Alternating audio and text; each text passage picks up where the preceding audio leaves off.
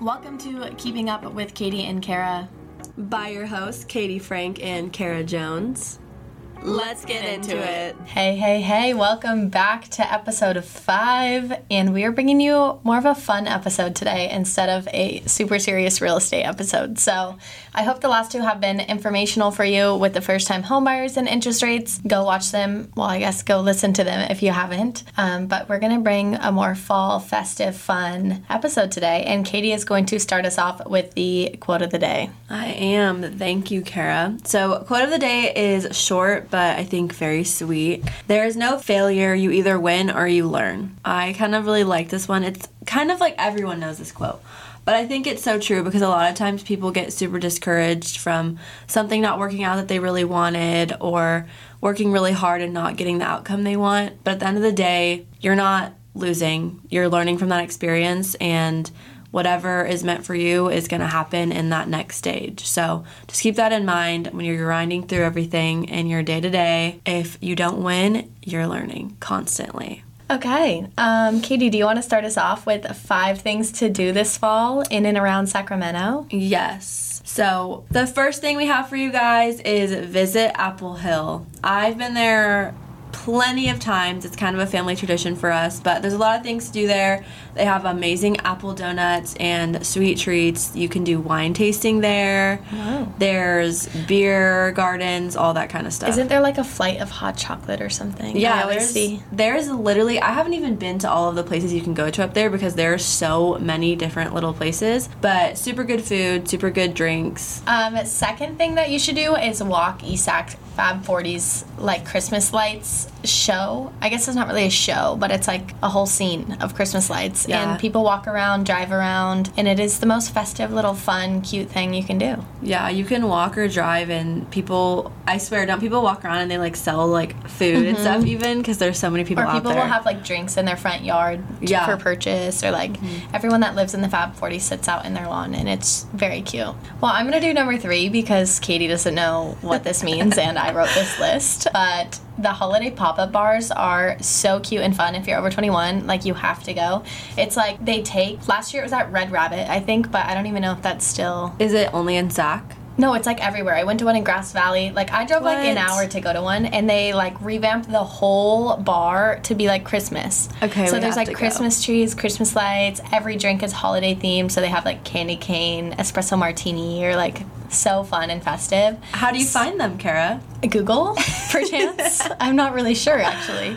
When they do release the locations, I will drop them on the pod so that we all can go. Anyways, pop-up bars are a must. They're so cute. Yes. Okay, number 4, I do know this one. Downtown Sacramento Ice Rink. This is super fun because it's outside. The ice rink is outside, and there's a bunch of like restaurants and different things right around that area, and it really gives you the Christmas vibe, you know? The Christmas lights, you're outside, it's freezing, but it's really similar fun. to like San Francisco's Union Square ice rink that they do, but like Sacramento version, you know? Super fun. Fun fact, I like literally cannot ice skate for the life of me. Really? Like, I'm incapable of moving. I don't know. I just can't do it. I love ice skating. We're not going because it's so embarrassing. It's like the most unathletic thing you'll ever see me do.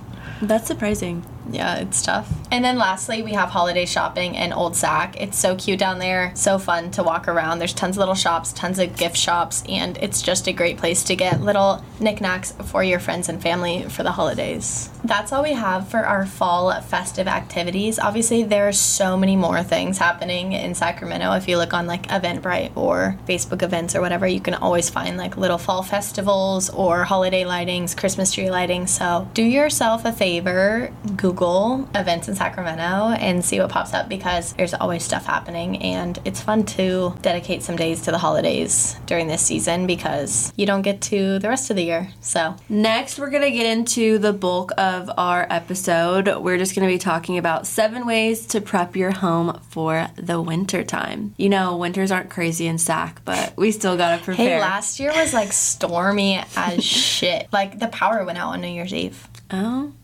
Do you not remember that? No. It was like flooding.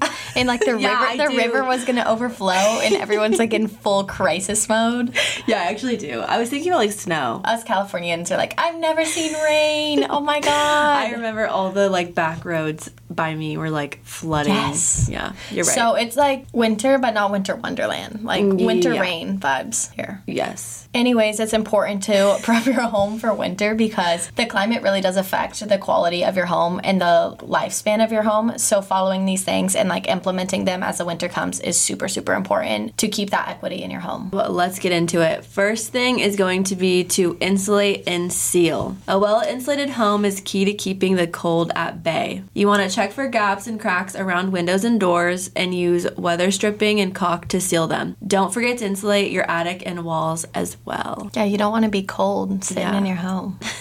And with that, when you insulate and seal, it's going to make it less important to be using your heater all the time. Mm-hmm. So you're saving a little bit of moolah by insulating and sealing your home. The next thing you should do is similar to the heating that I was just talking about. So the furnace and heating systems are super important in the winter, and having them inspected and serviced before the temperature drops is super important so that you don't get into a situation where you have no heater. And a lot of people don't know this, but you should be cleaning and changing your furnace filters regularly, and consider installing a programmable thermostat to manage the heating efficiently so that you're not overspending money in the wintertime, but you're still staying super warm and cozy in your home. Number 3, I really like this one because it's kind of aesthetic too.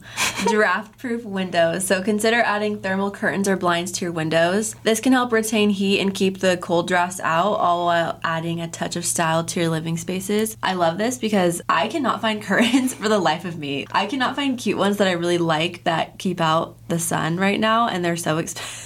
They're so expensive.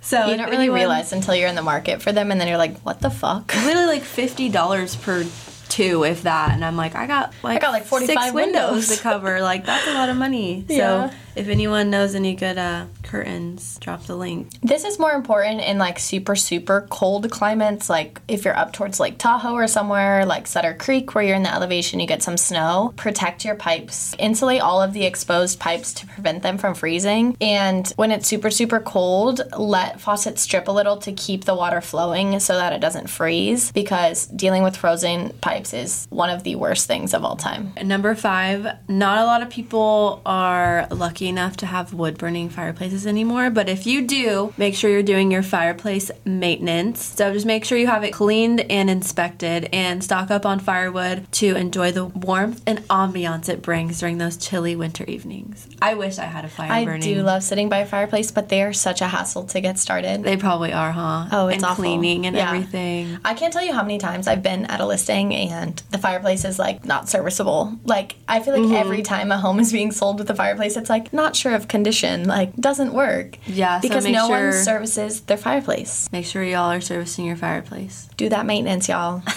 Change your filters, service your fireplace, keep your shit up to date. Come on. Next thing that's important is to winterize your outdoors. It doesn't need to sound bougie like that, but like protect your patio furniture, protect your outdoor equipment, wrap your plants, especially on those nights you know it's going to drop below freezing point. Wrap your plants so that they don't freeze over and cripple up, because you know you put a lot of effort into making your outdoor beautiful and somewhere you can enjoy. So when it gets cold, make sure you're covering everything, extending their lifespan, and keeping it so that when the temperatures do rise again, you can still enjoy your backyard and your patio. Number 7, the last one, is going to be an emergency kit. Kara just mentioned to me how the power went out last year and I didn't remember, but this is good for any type of emergencies.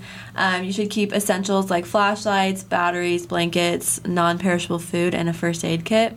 And it'll just make sure you're prepared for any unforeseen disruptions that could be caused by any crazy winter weather. You know, my dad has been drilling that in my head since I was like 4. Like, this man has a whole closet full of foods. I'm like, Dad, the apocalypse isn't happening. You know, you can let go of some of these canned foods. You can let go. Like, you'll be all right, Dad. I can't even remember if there's been like a time where like, yeah, the power's gone out, but like... But never that long. Yeah, not for like a super long amount of time. Like, I can starve for 6 hours. Yeah, I might want to add to this like something to charge your phone with, because... Oh, a portable phone charger. That's super important. important. If your power's out and you can't charge your phone. Or even a candle, too.